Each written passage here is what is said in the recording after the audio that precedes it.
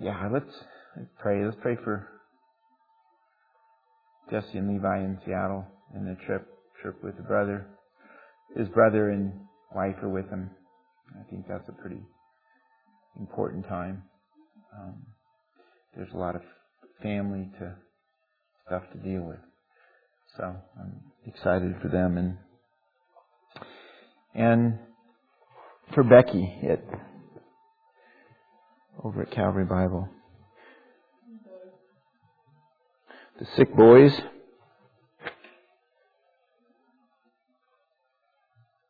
God, I thank you that you care. I thank you that you care when your family's not together, when your family's not being able to love on each other and there's people missing. You care about them being out and being about what they're being about. I'm confident they're all being what they're supposed to be doing, but God, I do ask you to. I know Becca's pretty tuckered right now. Seems like there's been a relentless barrage of kids being sick. I thank you for protecting Benaiah. That's an amazing thing. In the midst of his siblings continuing to get sick, and I thank you for protecting him. I ask that you would give them a good morning, a morning when they seek you, a morning when they cry out to you, a morning when they're able to find somewhere in the midst of the sick kids some stillness. God, I want to pray for Jesse and Levi and their time in Seattle. I don't know, I'm sure they're traveling sometime today, but that it would be a time when Jesse reflects back on the year she was there and where her years are now, and Levi and her both are able to take time to step back and consider life. I know that they're done with their primary objective in knowing my goal orientation. My daughter, she's probably all about wanting to get home to her kid. But I thank you for Peyton. I thank you for the joy that you've given Gina and I with Peyton. I ask you to give them time with their brother that would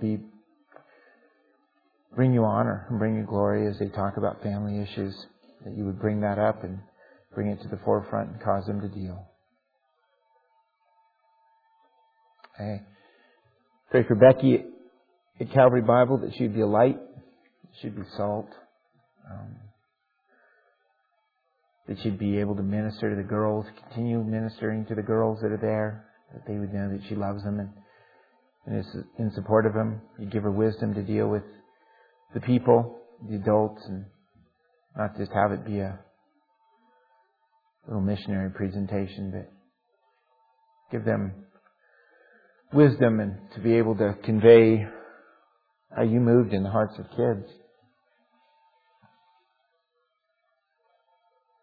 I ask that you teach us today. I am really excited, but really feel burdened to try to express what I know you want to express out of what you said, Jesus. So in my stumbling and bumbling and inability in myself, I ask you to overcome and speak your truth in spite of me, and open our hearts to hear your truth so that we'll be changed. I ask that, God, please, I ask in the name of Jesus, you wouldn't let us go out of here unchanged, any of us, for your kingdom and for your glory, for your honor. Amen. So, Matthew chapter 5. Any of you been repetitively reading in the Sermon on the Mount? Yeah, some? A little bit? No? Do it. Do it. Ray, is that going, or are you on, or you just checking to see if I'm legit or what? Am I legit? Okay. I want to hold your hand, so that's what I'm saying. So, okay. Matthew chapter 5. And when he saw the multitudes, he went up on the mountain.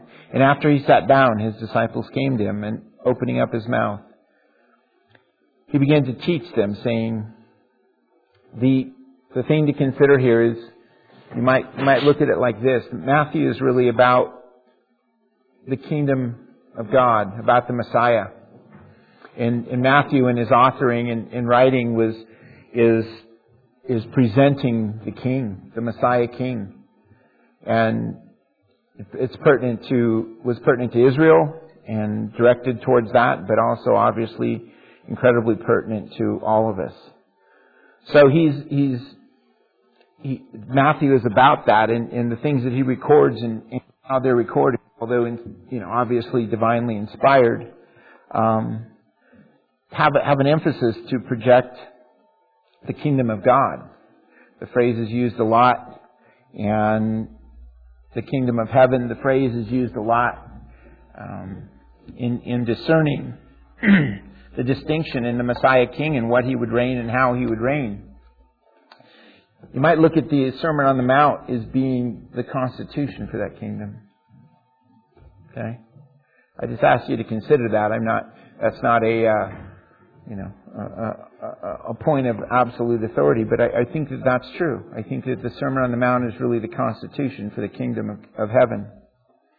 And it is a reiteration of what the Jewish nation was saying. It's God declaring through Jesus Christ, who is God, declaring the correct interpretation of that. The Beatitudes, or the first part of it here where it talks about blessed are those, how blessed are those, is the description of the heart that's necessary in the kingdom of heaven. I think it's very important, and it's progressive in nature, the way that he says and what he says. Okay, it's not just a random. Imagine that Jesus is not just random, but Jesus obviously being divine,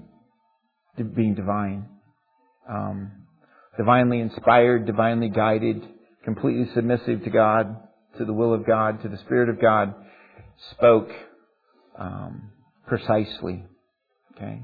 We should always be very careful when you read something that Jesus says and it appears to be completely random and off the wall, which if you spend any time reading the Gospels, it will seem, right? We always should immediately go, there is nothing that Jesus said that was random. Okay? There is nothing that Jesus said that wasn't purposeful. And in this case, I'm confident that these blessings and these expressions of what our hearts should look like are basically given in an order, in a necessary order. They're attributes, the state of our hearts, the state of our souls that this depicts, the longings of our souls, the submission of our souls, the state of our flesh that this depicts in the Beatitudes, again, is critical and essential for us to understand is the necessary, how it necessarily looks for all of us, right? This isn't the heart of some guys wearing robes or the heart of some full-time Christian service people, since that is a misnomer anyway. This is truly how all of our lives as Christians, if we are born again, how our lives should look. So, in the other thing is that as we struggle through this, is read these and struggle and go, are you kidding me?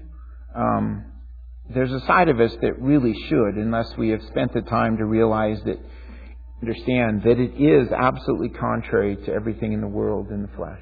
Okay? These are not natural attributes that it's talking about. Right? And if we don't perceive them as absolutely contrary to anything in the world, we aren't understanding what they're saying. These are attributes of children of the kingdom of heaven, of children of the Most High God.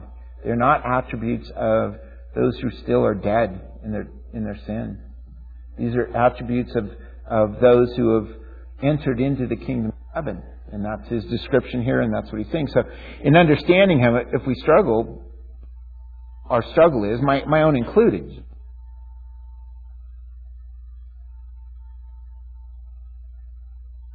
felt the same way. Even the disciples, being Jews, felt the same way. They were very much about establishing a kingdom, right? We've talked about that a lot in the first part, where they all believed that the Messiah was going to come, and if this was him now, obviously he was going to kick the Romans out and he was going to establish his kingdom in Jerusalem. And they were very much about that and believing. There was a group of people called the Zealots who were rebels. They were the rioters. They were the coming against the government. And they believed, some of them believed that Jesus was a zealot. He wasn't, but he had a different understanding of how his kingdom would be established. He did come to establish his kingdom. Be very sure of that. But it is not the way they looked at it. And if you read the Sermon on the Mount, it goes very contrary to the way they would perceive you would establish the kingdom. Okay? Very contrary. But this is establishing the kingdom. Let me finish. Opening his mouth, he began to teach them, "Blessed are the poor in spirit, for theirs is the kingdom of heaven. Blessed are those who mourn, for they will be comforted. Blessed are the gentle, for they shall inherit the earth. And thirst for righteousness, for they shall be satisfied. Blessed are the merciful, for they shall receive mercy. Blessed are the pure in heart, for they shall see God. Blessed are the peacemakers, for they shall be called sons of God. Blessed are those who have been persecuted for the sake of righteousness, for theirs is the kingdom of heaven. Blessed are you when men revile you and persecute you and say all kinds of evil against you falsely on account of me." So we spent some time the last 2 weeks, actually skipping a couple, but we spent some time looking at what it means to be poor in spirit and what it means to mourn. Okay, and it's really important for us to understand that, because blessed are those blessed are the gentle, or the meek, or the humble, for some translations say it, for they shall inherit the earth. Do some of your guys say meek, humble, or does it say gentle? Gentle. Yours is meek. Heresy. No, I'm just kidding. No. The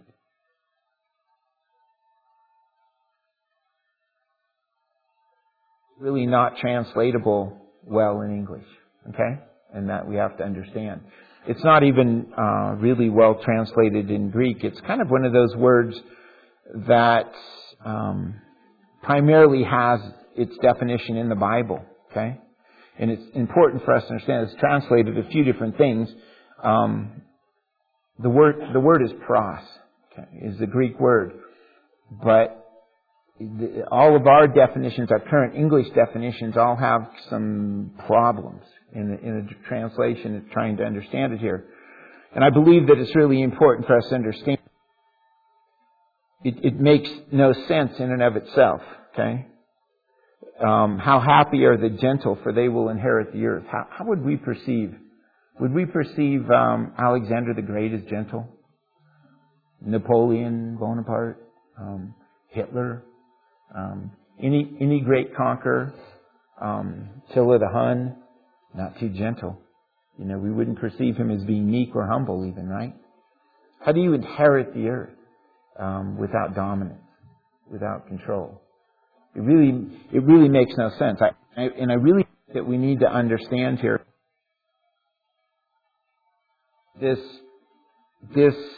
that little verse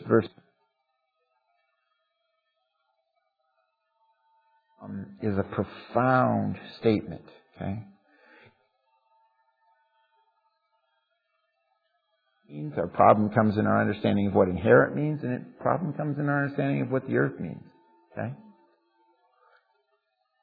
Inheriting the earth would think that blessed are those who are born in Sun Valley to one of the families up here, right?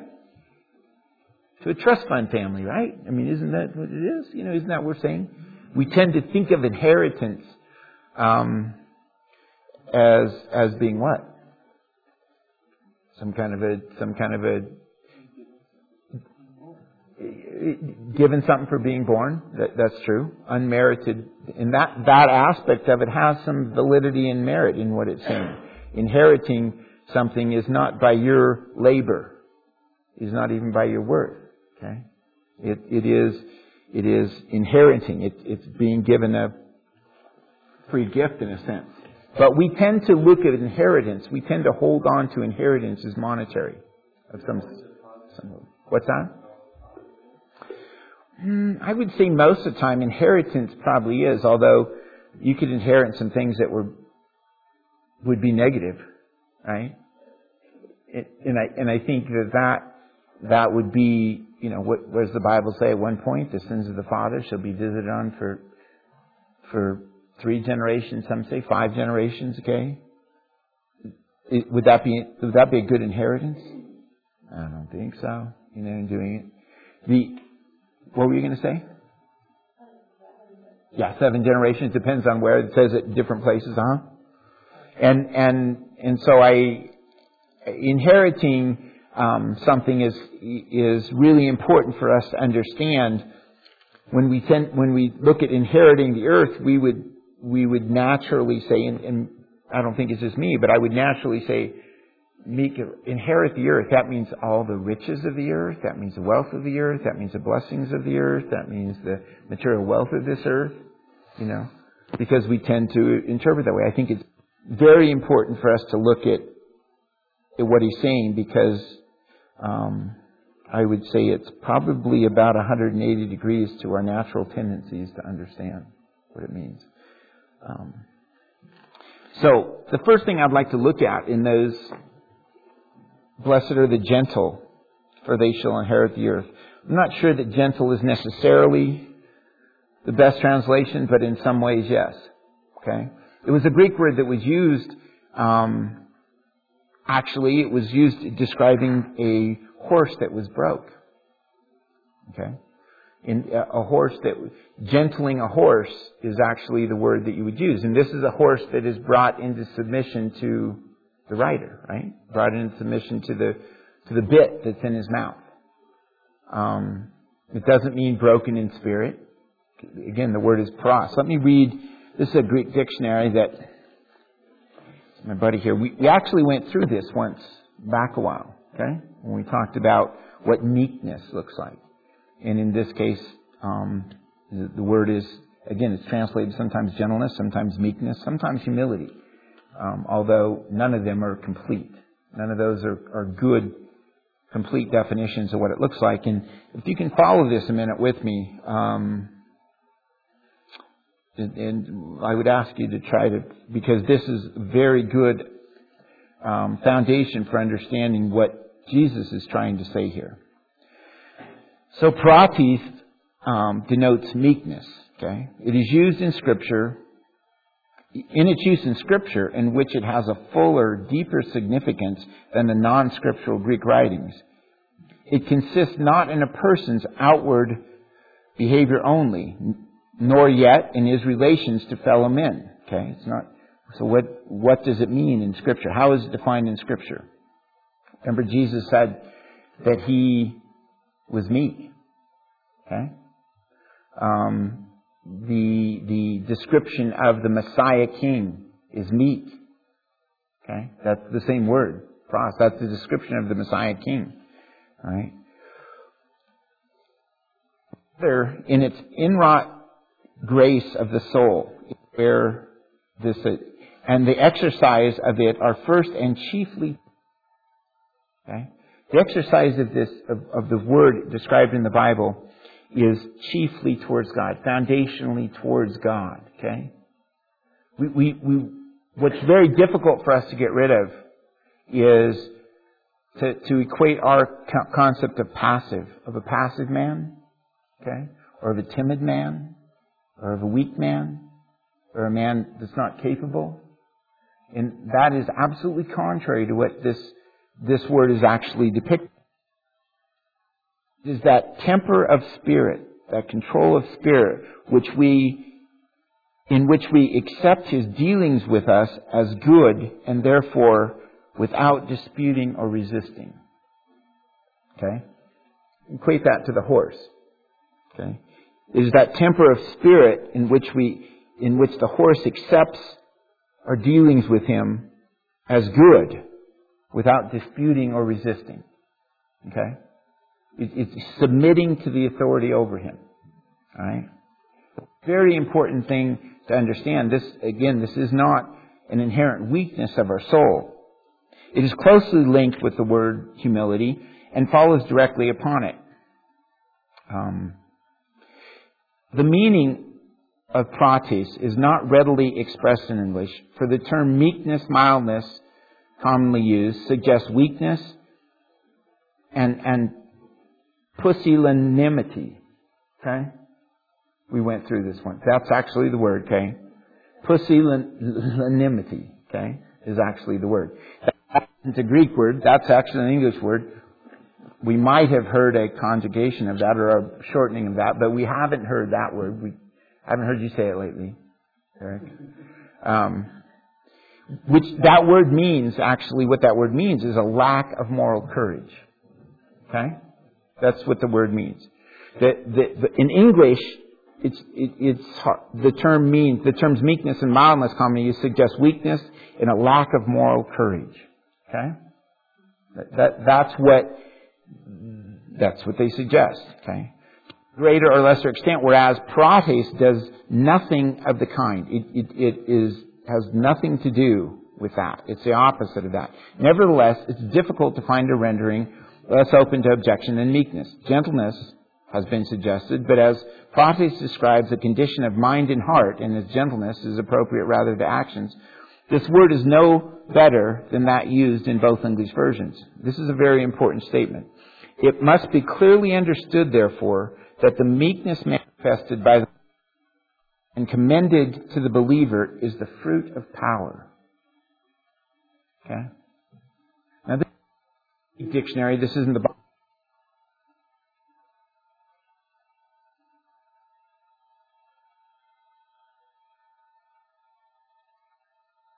Is actually,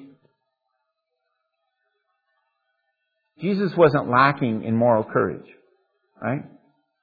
Jesus was not lacking in strength, right? Where did Jesus' meekness come from? The fact that he knew he was the Son of the Most High God. All the resources and the fullness of the deity of God at his disposal, right? Was he afraid of men? No. Was there anything timid about Jesus? No. Was there anything passive about Jesus?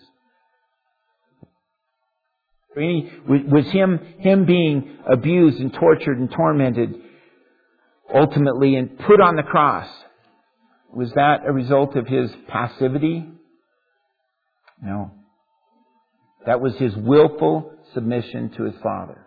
Right? And it did not come from weakness, it came from strength.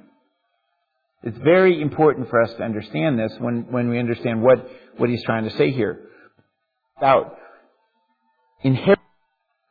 Okay? What does that mean? The word inherit is an important word to understand. Klerionomio is the word. It comes from kleros, and it means a lot, not necessarily a lot of designated as a piece of real estate, but a lot allotted to your charge. Okay, it means a lot, something that is allotted to our charge, given to our charge, put under our charge. That's what our inheritance is. Okay, if I inherit your debt, that becomes my responsibility, right? Right?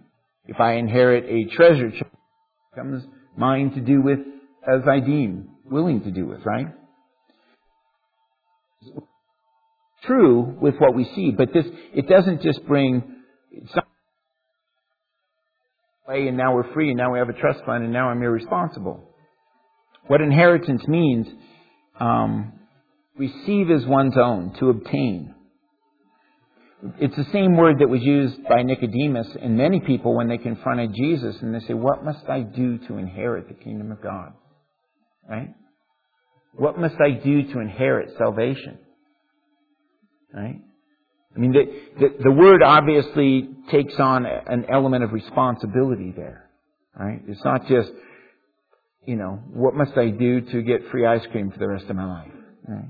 I mean, the word is definitely one of taking on responsibility with what your inheritance is. All right. So when he says inheriting the earth, what is the word for the? I wish my daughter was here because I was going to ask her what the Greek final of ology means. The word,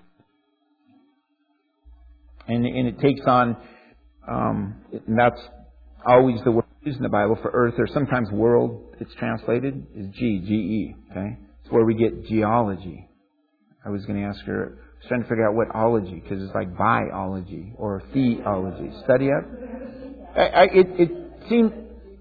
It seemed like, well, I wasn't sure either because I couldn't find it. I was looking through this morning trying to find what ology. I mean, you would assume it would be study up, but I was looking and I couldn't find that for sure.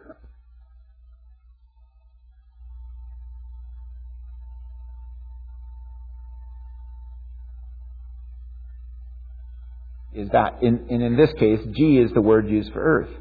The word is used in the Bible of several things. It's used for earth, dirt, land, but it's also used to describe this earthly kingdom. Right? Remember, we've talked about there's two kingdoms coexistent on this right now that we live in. Right? There's a kingdom of this earth, the kingdom of this world, and there's the kingdom of God.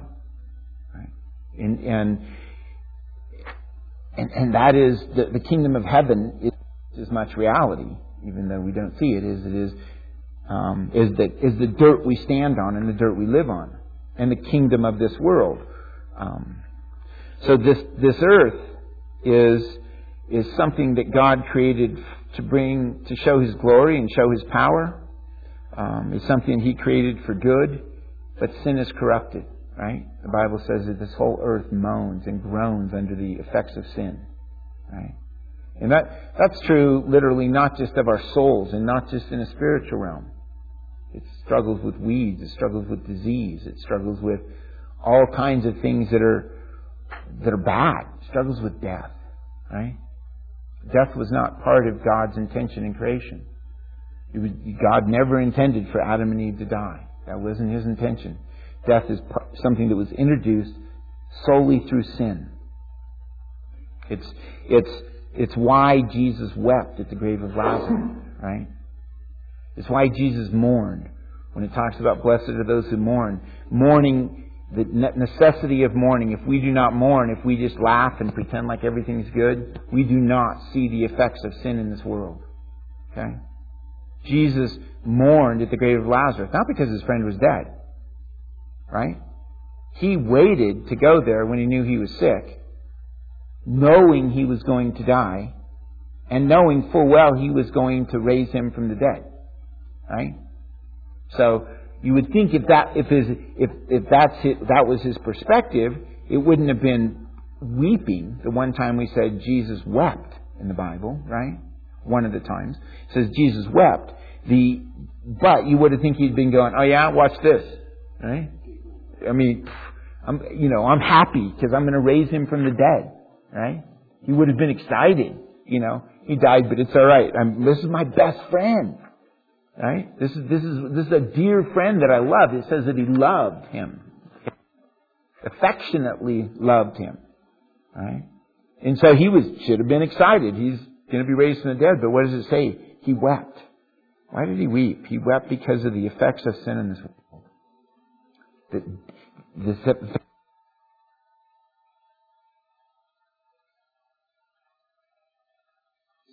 He was at Jerusalem at the time of the Passover. Do we see him being happy about that a lot? We don't, right? He'd gone into the area of the temple, the courtyard of the temple where the money changers were. Was he happy? Or was he flipping over tables and driving out the money changers? Okay? He was sad. He was mourning. This is not the way my Father's house will not be a den of thieves. Mourning over sin and its effects. Not just on humankind, which I think was probably a major part of his response to the grave of Lazarus, But He was mourning over the effects of sin on the Jewish nation, on God's people, and how they'd perverted and lost sight of what they were doing and why they were doing it. You look at the leadership. He knew the leadership, the Sanhedrin, the body of people who judged the affairs of the Jews. The high priesthood, it was corrupt and vile. He was mourning over what happened. I think that when we look at how we are supposed to respond in this, how meekness, how gentleness, I don't know that those words are really true. How pros, how the fruit of power is supposed to respond when we inherit the earth. What does that mean? Okay? The foundation of that is before this can take effect, before this is a reality. What does He say? I need to be a man who is poor in spirit. Right? What does that mean? That I'm a pathetic, dysfunctional human on the face of the earth? A burden to other people and just being a beggar by nature? No, it doesn't mean that. What it means is that I realize my desperate inability in myself to be reconciled to God. What it means is that I have no confidence in my flesh. What it means is that I am a man who realizes utter necessity of dependency on what Jesus did and on the mercy and favor and grace of God. Okay? That's poor in spirit. That's not self-reliant. And I mourn over sin. I see sin as God sees it. I see the effects of sin as God sees it. Because that's critical and essential. We cannot know the glory of the gospel without coming to a destitute state in our life of realizing our sin and our desperate need for God. We don't preach that these days. We think that our life's okay, it's just got a few problems, and if we just add Jesus to it, it'll just get better. Jesus is kind of like dessert. Again, most people accept Jesus as a benefactor. They don't really see a need for a Savior because they're not poor in spirit. They don't mourn over sin. Okay? Let's be happy. Isn't that what God wants? He just wants me to be happy, right? So what's that mean? That means I should seek happiness because that's what God wants, right? We'll talk about in the next few weeks. Seeking happiness always leads to destruction and always leads to sorrow. The Bible is really clear. We are never to seek happiness. Okay? We're to seek righteousness. We're to seek God. The Bible never says happiness is the fruit of obedience to what God calls us to. Happiness is the result of having the right pursuits. Okay? It's not something that we seek and obtain. Inheriting the world. Let me read it because I think that what does it mean that we've talked about we are born, okay, let's understand the world as it exists. We are born under the dominance and control and power of the world, of the flesh, and the devil. Who controls the world and the flesh? Satan, right? Who is given dominion over the world and the flesh in this world? Satan. He's the ruler. He's the prince of the power of this air. Okay? Be clear. He doesn't need to be spinning heads to have control. All right? He owns this world. He owns our flesh when we are born in sin. Right? The Bible says we are all born in sin. No man is good inherently. We are all born under the control of sin, which under the control of Satan. Obviously, he's the prince of the power of this world, and his demons are in the mix on it. Okay, that's just the reality of it. So, what does it mean to inherit the earth? Do I want to inherit the riches? Be real clear. When Jesus was tempted by Satan, right? What was one of Satan's prime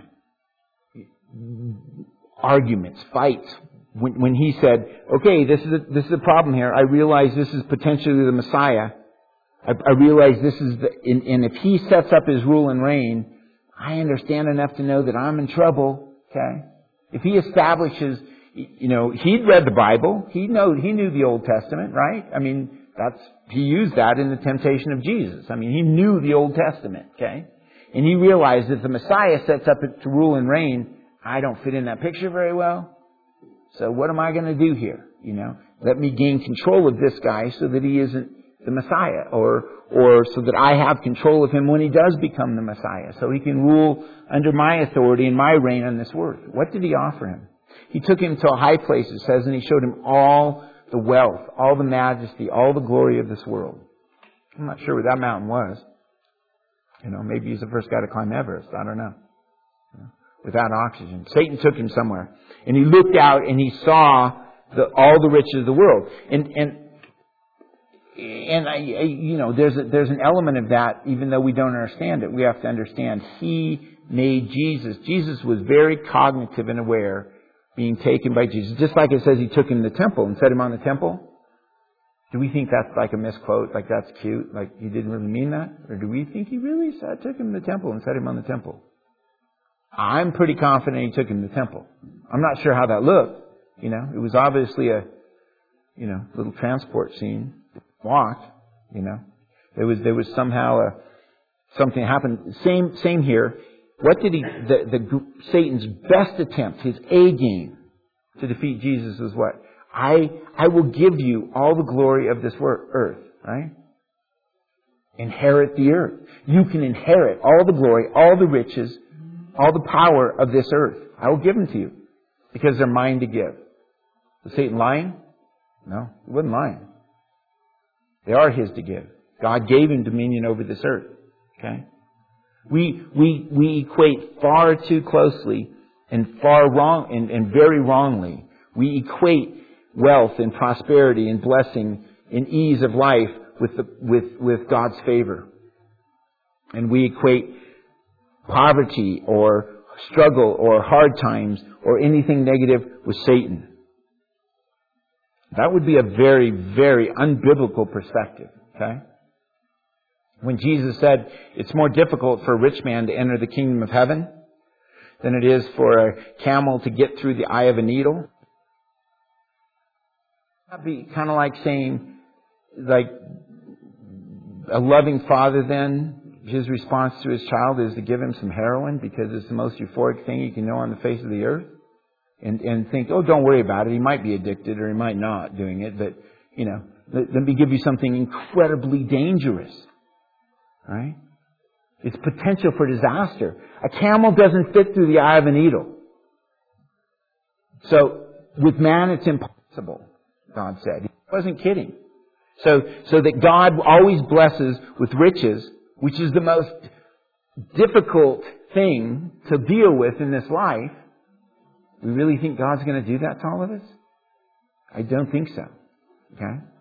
I don't think so. Is God going to provide for us? God promises to provide for us. We'll learn about this here later. Okay? God promises to provide for us. But Him using wealth and to bless us, that's a very dangerous thing. Does He give people wealth in order to further His kingdom? He does. Are there few that can handle it? Few. Very few. That don't lose their desperate need for God in the midst of wealth. That don't lose their desperate reliance on God in their unlimited credit card. That don't lose their desperate need for God to provide for them and their reliance on God to provide for Him as we never have issues going to the grocery store or going to the bank or going to whatever. Okay? That's a difficult place to exist and to live. So when we say that we're inheriting the earth, what do we think God is saying here? Let's read a couple things. Let me read in Ephesians chapter 1, because this looks very different than I think. This isn't about we shall inherit all the wealth and blessings of the world. Again, I'm not saying that wealth in and of itself is wrong. Okay? But it's a very potentially dangerous thing. And I don't think that, and that's not what God is talking about here, that we're going to inherit all the glory and wealth of this world. What we are going to give, remember what inheritance meant? It's given the responsibility for. Okay? I mean, it goes beyond just a free gift that's handed to you. You know, the word means it's that which you received as a gift rather than by law keeping. In this case, by virtue of sonship, but it takes on responsibility with it. All right? I am giving power and authority over this earth, over the dominion of Satan in this earth. Okay? We need to understand that those who are meek, that those who are poor in spirit, that result, which isn't the same as meekness, but those who are truly meek in the way that the Bible look different. It's the fruit of power that is able to give us authority over this world. Okay? We need to try to make that transition. What is the result of not having authority over this world, over the principalities in this world? We're in trouble. Does that look like happiness? Does that look like blessedness when we're under the control of evil? It doesn't. How do we gain? We have a very different postulate. There's a real weakness that we need to be very careful of. Our culture tends to look at the fight against the world, the flesh, and the devil, and against Satan, right? There's a power struggle, right? That we mass forces and come up with great campaigns and go hard against, right? Whether it's a big missionary conference and I'm not demeaning those things in and of themselves, but that's the way we look at it, is a power struggle. Is that the way Jesus did it? Is that the way He came against it? Or was it in meekness? Okay? Was that in weakness by any means? No. But it was in meekness that and that's how God wants us to do it. Let's look as it is. Ephesians chapter 1. Verse 15, for this reason I too, this is Paul talking to the church at Ephesus, having heard of the faith in the Lord Jesus Christ which exists among you, and your love for all the saints. He's speaking to born-again believers, to Christians here. Do not cease giving thanks for you while making mention of you in my prayers, that the God of our Lord Jesus, the Father of glory, may give you a spirit of wisdom and of revelation and the knowledge of Him. I pray that the eyes of your heart may be enlightened, so that you may know what the hope of His calling, what are the riches of the glory of His inheritance in the saints. Talking about inheritance again. And what is the surpassing greatness of His power towards us who believe? These are in accordance with the working of His strength and might, with which He brought about in Christ when He raised Him from the dead. Okay? Now this is where it's all important. Okay? But what is the meek shall inherit the earth? Okay? He brought about in Christ, when He raised Him from the dead and seated Him at the right hand in the heavenly places. What is our inheritance? Far above all rule and authority. This is talking about Jesus. When God raised Him from the dead, He seated Him at the right hand of the Father, far above all rule and authority and power and dominion and every name that is named, not only in this age, but also in the one to come. And He put all things in subjection under His feet, and gave Him as head over all things to the church, which is His body, the fullness of Him who dwells all in all. Okay, well that's talking about Jesus, right? That's not talking... Is that true? That's true. Okay? That is the description, though, of the authority that was given Jesus when God raised Him. So is that our inheritance? Well, that is speaking about what happened to Jesus. But let's continue. Okay? And you were dead in your trespasses and sin. It'd be really important to understand the wordage because it goes very contrary to the contemporary gospel. Okay? The contemporary gospel says you still are dead in your trespasses and sin. Even if you're born again, you're still bound by sin. Even if you're born again, you still have no control over it. That's just the way it is. And you're bound in this life to just be a sinner. And that's the way it is. Right? What does Paul say about that? He says, and you were dead in your trespasses and sin, in which you formerly walked. Remember, he's talking to born-again believers. All right? You were dead in your trespasses and sins, in which you formerly walked, according to the course of this world, according to the prince of the power of the air. Remember, you guys think I'm a little woo-woo and talking too much about this prince of the power of the air stuff. It's not me. This is the way it is, and it's the way Paul talks. Okay? According to the prince of the power of the air, of the spirit that is now working in the sons of disobedience. Among them, we too all formerly lived in the lusts of our flesh, indulging the desires of the flesh and were by nature children of wrath, even as the rest. But God, okay? This is a very important thing, understanding what our inheritance is, okay? And what our inheritance is on this earth. How it looks, our inheritance on this earth, okay? But God, being rich in mercy, because of His great love, which He loved us, even when we were dead in our transgressions, alright? He made us alive together with Christ. By grace you have been saved. And listen to this, what our inheritance is. And raised us up with Him, and seated us with Him in the heavenly places in Christ Jesus. In order that in ages to come, He might show the surpassing richness of His grace in kindness towards us in Christ Jesus.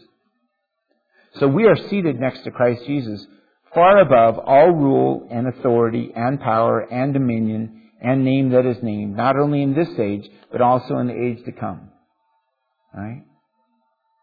So He gives us is the authority over this world, to not be controlled by, to not be dominated by, to not be consumed by. And what is that? Where does that leave us? Okay? Where does that leave us? And that is not taken by force, right?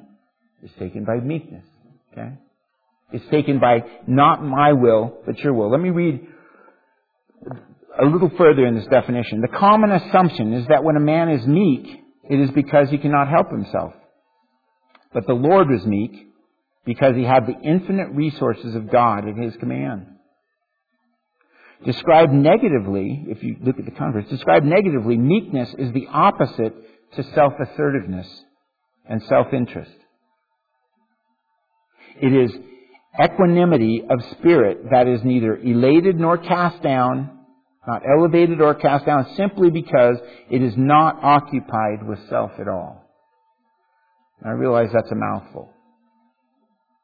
But it isn't timidity.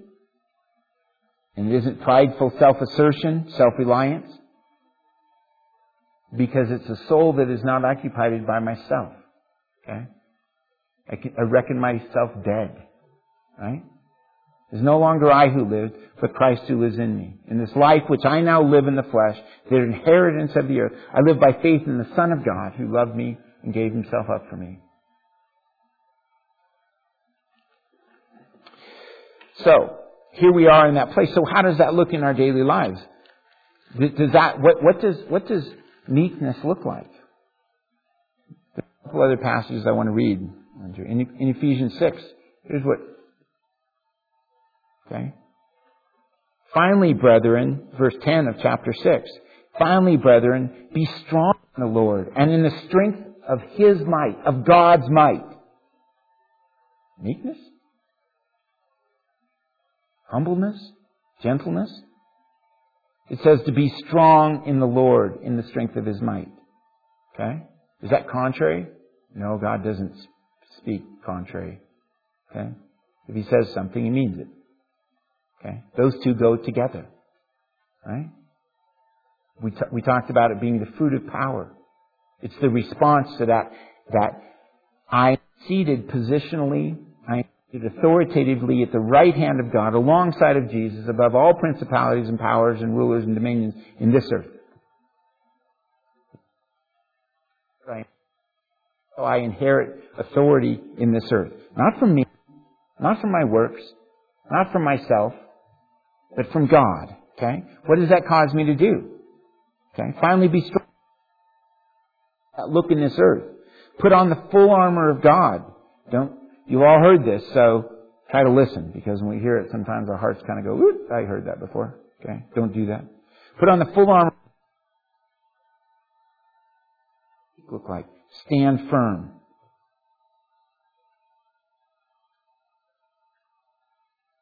That isn't cower. That isn't timidity. That isn't submission. That isn't getting your feet kicked. That's not passivity. There's nothing passive. Is there anything passive in the suggestion of standing firm?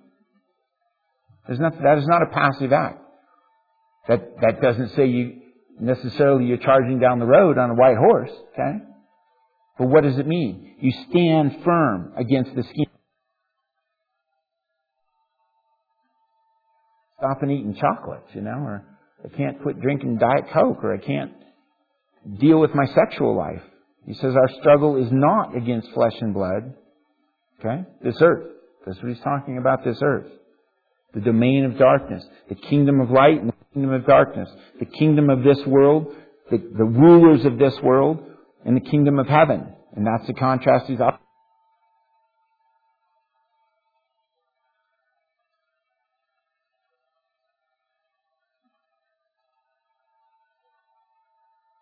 Well, we don't want to read this, man. I mean, it's just about having a job tomorrow. And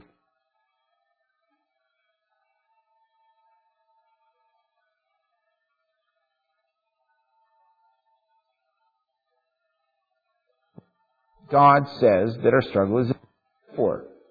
Therefore, blessed are the meek, for they shall inherit the earth. Therefore, take up the full armor evil day, and having done everything, stand firm.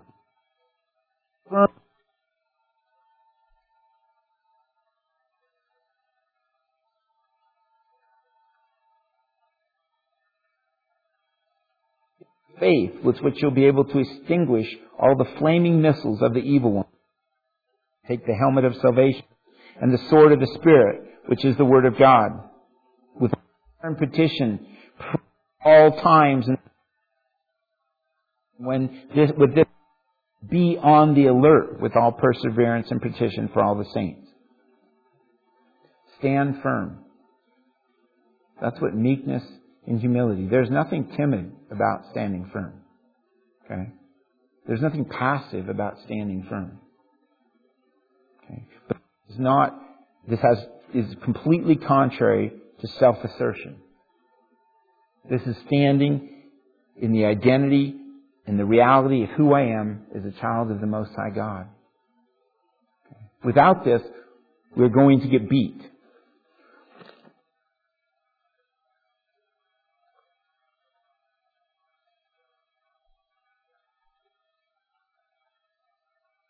It's really, really important. It's not a matter anymore. It's really...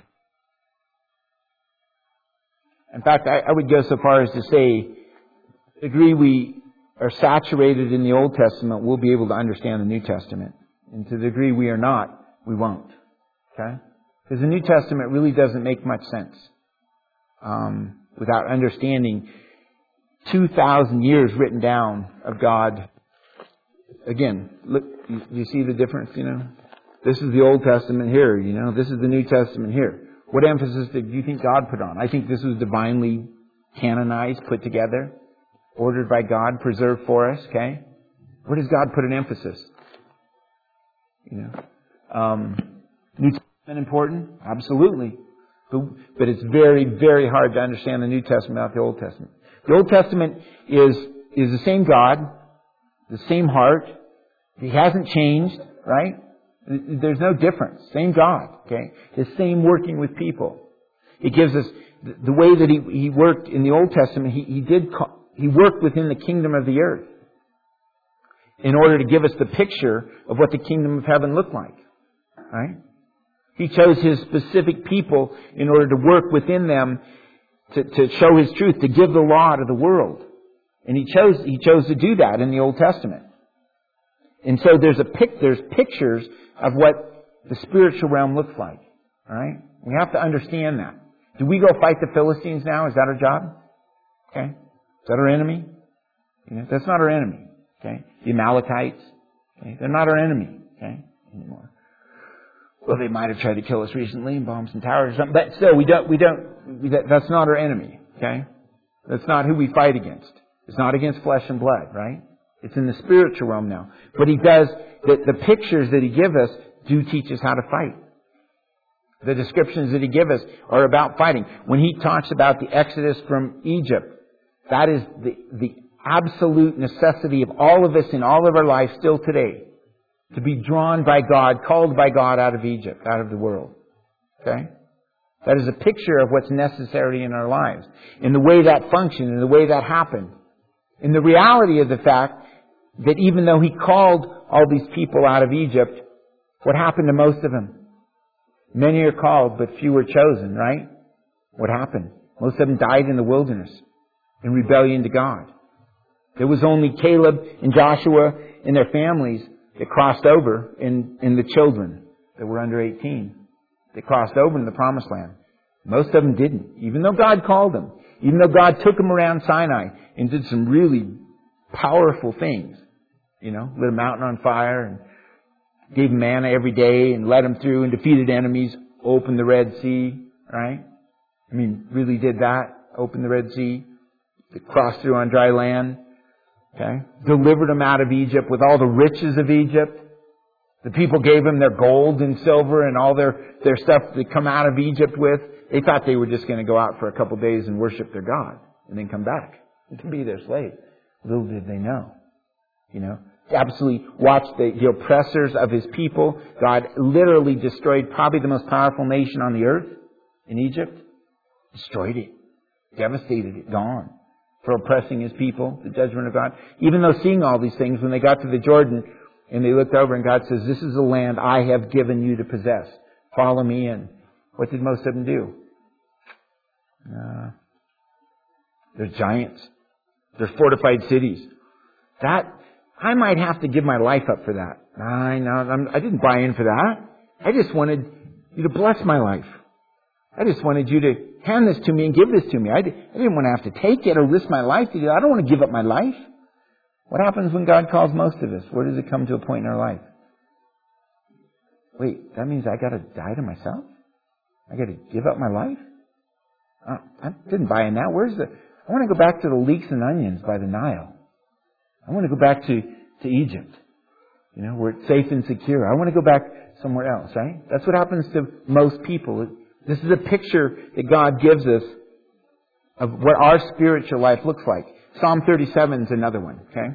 So, listen to look what it means to be blessed are the meek. How happy are the meek. How happy are the gentle, for they shall inherit the earth. Here's a picture that God gives us in Psalm 37. This is David talking. Fret not. Fret means to heat or boil, to be boiled over about, to be outraged by. Fret not yourself because of evildoers. Be not envious towards wrongdoers. Okay? Looking at the world here. We've got the world and a picture of the world and what it looks like. For they will wither quickly like the grass and fade like the green herb. What does it mean to be meek? What does it mean to be that horse that surrenders to his master to the bit, right? To not exert his own will, but to be under the authority. What does it mean to be meek before God? When we do not fight at what He puts in front of us, but to submit to His authority, okay? What does it look like here? Trust in the Lord and do good. Dwell in the land and cultivate faithfulness. Delight yourself in the Lord and He will give you the desires of your heart. Commit your way to the Lord. Trust also in Him and He will do it. Trust, dwell, commit, delight. Okay? And He will bring forth your righteousness as a light and your judgment as a day. Rest in the Lord and wait patiently for Him. Fret not. Do not boil over because of him who prospers in his way, because of the man who carries out wicked schemes. Cease from anger and forsake wrath. Fret not. It leads only to evil doing, for evildoers will be cut off. But those who wait on the Lord will inherit the land. Shall inherit the earth? That's the same word. Okay? That's what He's talking about. For those who wait on the Lord will inherit the land. Yet a little while, and the wicked will be no more. And you will look carefully for his place, and he will not be there. But the humble will inherit the land, and will delight themselves in abundant prosperity. They will be blessed. The wicked plots against the righteous and gnashes at him with his teeth. The Lord laughs at him, for he sees his day is coming. The wicked have drawn the sword and bent their bow to cast down the afflicted. That's what you'd think. That's the people who inherit the earth, those who take it, whether inherit on a small portion or inherit on a big. Those who are self-assertive, those who are self-reliant, those who are self-aggressive. Okay? The Lord laughs at him, and he sees his day is coming. The wicked have drawn their sword and bent their bow to cast down the afflicted and the needy, to slay those who are upright in conduct. Their sword will enter their own heart, and their bows will be broken. That's inheriting the earth. That is God going before us and fighting. Better is the little of the righteousness, the little things, the little amount of the righteousness, than the abundance, not the righteousness being little, but the things they have, than the abundance of the many wicked. For the arms of the wicked will be broken, but the Lord will sustain the righteous. The Lord knows the days of the blameless, and their inheritance will be forever. They will not be ashamed in the time of evil, and in the days of famine they will have abundance. But the wicked will perish, and the enemies of the Lord will be like the glory of the pastures. They will vanish like wildflowers. They will vanish like smoke and vanish away. The wicked borrows and does not pay back. The righteous is gracious and gives. For those blessed by him will inherit the land. Isn't that the same statement? Blessed are those. Blessed are the meek, for they shall inherit the earth. For those blessed by him will inherit the land. But those cursed by him will be cut off. What does it look like? Is it self-reliance to be meek and humble? Or is it trusting in the Lord? Committing your ways to the Lord? Delighting yourself in the Lord? Resting in the Lord? That's what it means. That's what it means. This is the fruit of power. This is the fruit that comes from being delivered from the authority and power of the world and the flesh and the devil that we're born into and all of us are subject to, and we have no choice in the matter. This is the result of being delivered from that, being seated at the right hand of God above all principalities and authorities and powers, and functioning in that. Functioning in that is meekness. Functioning in that is paras, the way the Bible defines meekness. That is not timid. That is not weak. That is not passive in any way. Those are human, fleshly, selfish characteristics. Those are not godly characteristics. Those are human, fleshly characteristics. Okay? You can read, timidity is listed in the Bible with some grave sins. We tend to think it is okay. Cowardice, unwilling to act correctly, to have moral courage, is not honored by God. God hates it. God puts it in a list of murders because it's ultimate selfishness. It's self-defense. It's defending yourself. A passive man is not a godly man. A passive man is a selfish coward who thinks more of himself than other people. You look at the distinction on what we call a man, and this would be a godly man. Okay, a boy is what? A boy is somebody who isn't able and doesn't take responsibility for his actions. What does maturing bring? What does maturing into a man bring?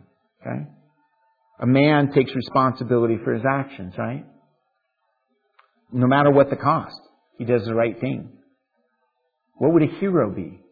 Or I would propose to you, what is a godly man? He does the right thing even at the risk of his own life. Right? That is what a hero is. You do the right thing. You're submitted. Because why does he do that? Because he does not regard his life as the most important. He regards others' lives as the most important. He's not a selfish man.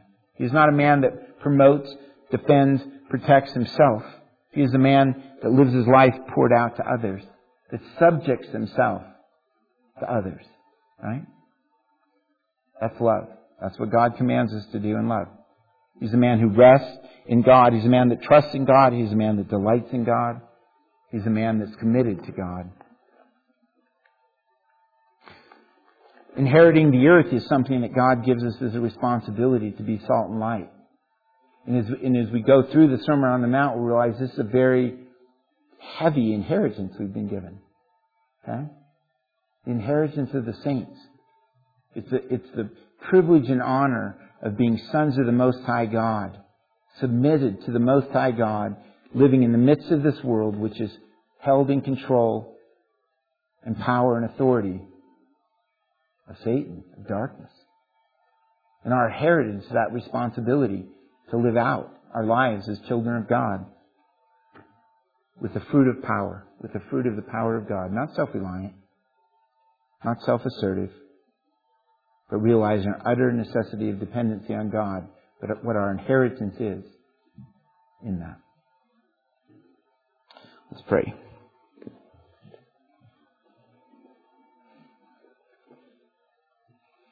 It is a privilege and an honor to serve you, God. It is a privilege and an honor to be able to call on you as Father. And Jesus taught us how to address you and what our lives are to look like. He said, we are to pray that your kingdom would come and that your will would be done on earth as it is in heaven. Your will being done on earth is what our inheritance as saints is. Our inheritance is the responsibility to do your will on earth as it's done in heaven. That's without question. That's absolutely. That is totally surrendered and submitted. There does not exist rebellion in heaven or the kingdom of heaven. The kingdom of heaven is where you dwell, where you rule, where your authority is recognized and submitted to. And you said to pray for that your kingdom would come, that your kingdom would be displayed on this earth, and that your will would be done on earth here as it is in heaven. We do not do that by self-assertion. We do not do that by corporate displays of power. We do not do that by our authority or our boldness or our assertiveness. We do that by surrender and submission to you, and that's contrary to what it looks like in this world and in the flesh. We do that by meekness. We do that by submission, by surrender, by accepting your free gift of power and authority that comes by surrendering our lives and being like Jesus. I thank you for that privilege of serving you. I thank you for that privilege of honoring you in this world and the not only the right to do that, but the power to do that, the wisdom to do that, all the tools necessary to do that. I thank you for that. I thank you for Jesus for forgiving us our sins and allowing us to be right with the Most High God.